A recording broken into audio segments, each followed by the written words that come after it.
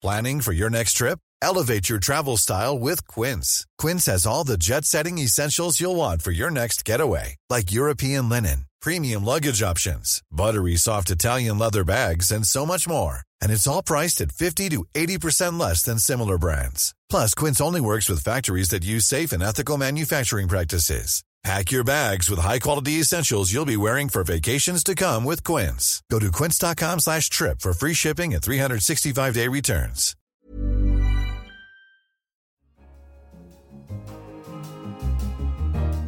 In London, this is The Economist. You're listening to Tasting Menu, an express delivery of piping hot stories from across the week.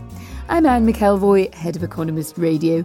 And on your menu today, the rise of urban warfare and how to prepare for it. The latest currency insights from our Big Mac Index. And a story of opium, sex and gambling in the back streets of old Shanghai. But we start, as is only right and proper, with our cover story. 3/4 of the way through the time allotted to work out an exit deal from the EU, Britain finally has a plan. Some might say better late than never, but the announcement of the Chequers deal has triggered a week of political chaos in Blighty. 2 cabinet ministers and 2 Conservative Party vice-chairmen have quit. The Foreign Secretary, Boris Johnson, said in his resignation letter that the Brexit dream is dying. Those abandoning ship are furious that Theresa May has dropped a hard separation from the EU for a softer deal, preserving many legal and economic ties. On Thursday, during an official visit to London, President Donald Trump chimed in. He told a newspaper that Britain would probably not get a trade deal with the US if Mrs May's plan were to go ahead. That meant extra pressure on the Prime Minister. The task for Mrs May and the EU is to ensure that the Brexit project does not descend into anarchy. But the Chequers plan, for all the quarrels in the aftermath, marks a decisive shift. She proposes that Britain remain, in effect, in the single market for goods and in a looser system of mutual recognition for services. In return, she promises not to undercut EU standards for the environment, social policies or state aid. And she suggests that Britain stay in a customs union with the EU until a clever new tariff collection mechanism can be set up, which may well mean forever. These are huge concessions, but not likely to satisfy EU leaders. They say she has still not made clear how Britain plans to avoid a hard border in Ireland, something they insist is settled before any deal can be signed.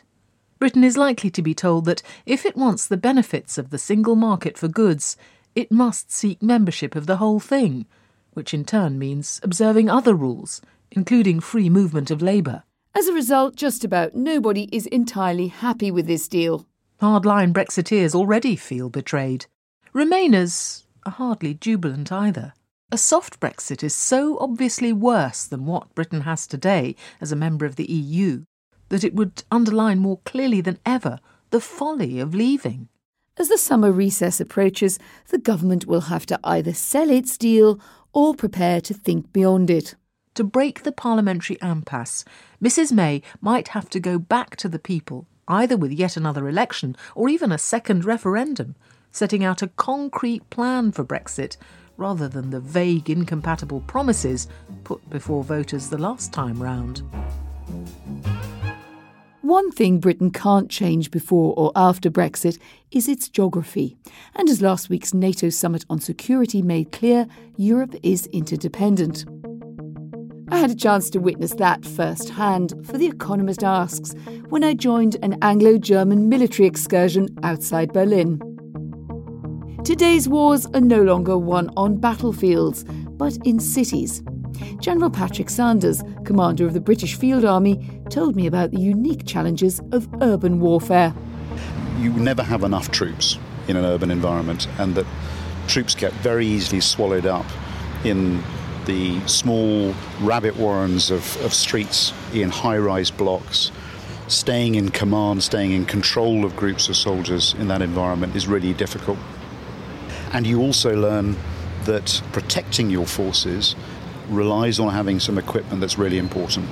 Funnily enough, and counterintuitively, armoured vehicles, tanks in particular, being able to maintain your awareness of what's going on around you, and also understand that the enemy will be using unmanned aerial vehicles, drones, against you.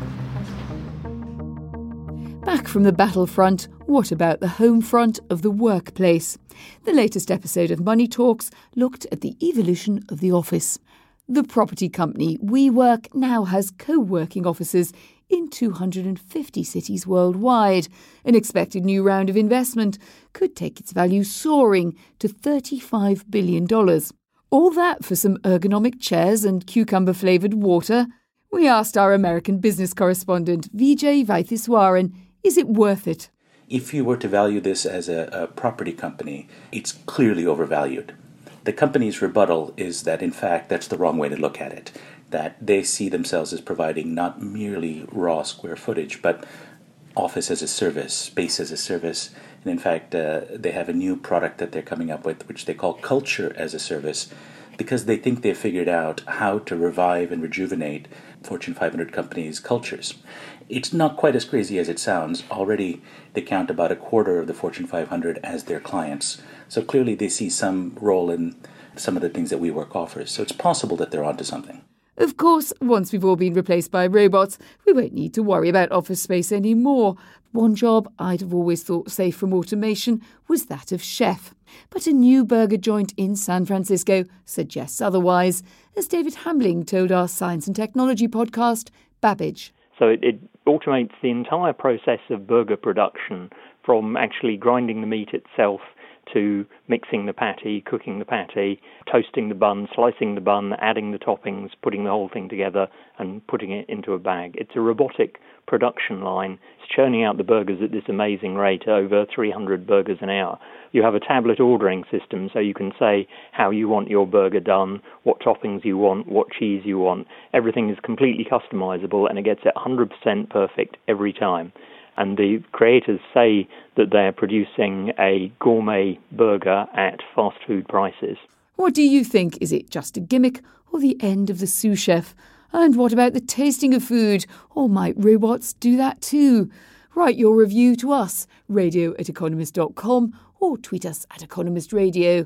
You might even make it into one of our shows. The glory. Here at The Economist, we think you can learn a lot from a burger, as long as you keep a close eye on the BMI. Since The Economist last updated the Big Mac Index, or BMI, our light-hearted guide to currency valuation, burger prices have remained constant in 19 of 44 countries. But every currency has shifted in value. Our index uses a nugget of economic wisdom called purchasing power parity. Currencies should adjust until goods cost the same everywhere. If, once converted into dollars, Big Mac prices vary, one or other currency looks dear. So your Happy Meal might help you foresee the future. That may be true in Britain, where the pound has been particularly cheap since the Brexit vote in 2016. It now looks 23% undervalued. But there are limits on the power of burgernomics. One beef with the BMI is that burgers cannot easily be traded across borders. Neither can some inputs to production, such as land and labour. To take account of this, we also produce another version of the index, which adjusts Big Mac prices for GDP per person. And you can binge guilt-free on both at economist.com/Big Mac. Now, you've probably heard of WeChat, the messaging app owned by Chinese tech giant Tencent. If you live outside China, though, you probably haven't heard of Douyin, the cheeky young upstart taking on the Titan. At first blush, WeChat and Douyin appear to inhabit distinct worlds. The former is a super app in which more than 1 billion users not only chat, but also order food, give to charity and pay utility bills. Douyin is a bottomless, eclectic feed of looped 15-second videos, from a dexterous noodle maker in Chongqing to a shimmying peacock in a bamboo grove, all set to music. And yet Douyin has WeChat rattled. In the first quarter of this year, TikTok, an international version of Douyin that launched in late 2017, became the world's most downloaded iPhone app, excluding games, a rare feat for a Chinese social app. It began as a war of words on WeChat itself. Where else? Sorry, Douyin fans, ran an article from the short video app on its WeChat account, in which it accused the mobile messaging service of disabling links to Douyin's most popular videos. All hail Douyin, the drama queen, retorted Tencent, WeChat's parent, which said it had acted because the content was inappropriate.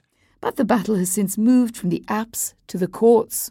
Tencent sued Douyin's parent company, ByteDance, for 1 yuan, that's 15 cents, and demanded it apologise for its accusations, on its own platforms and presumably without the snark.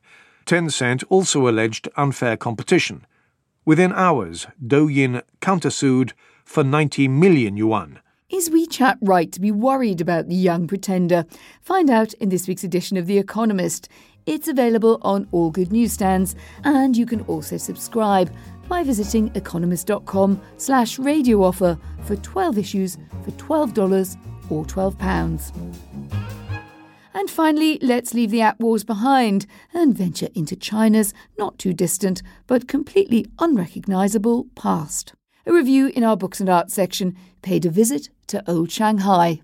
Even during its heyday in the 1930s, the Shanghai of legend seemed to live under a premonition of death.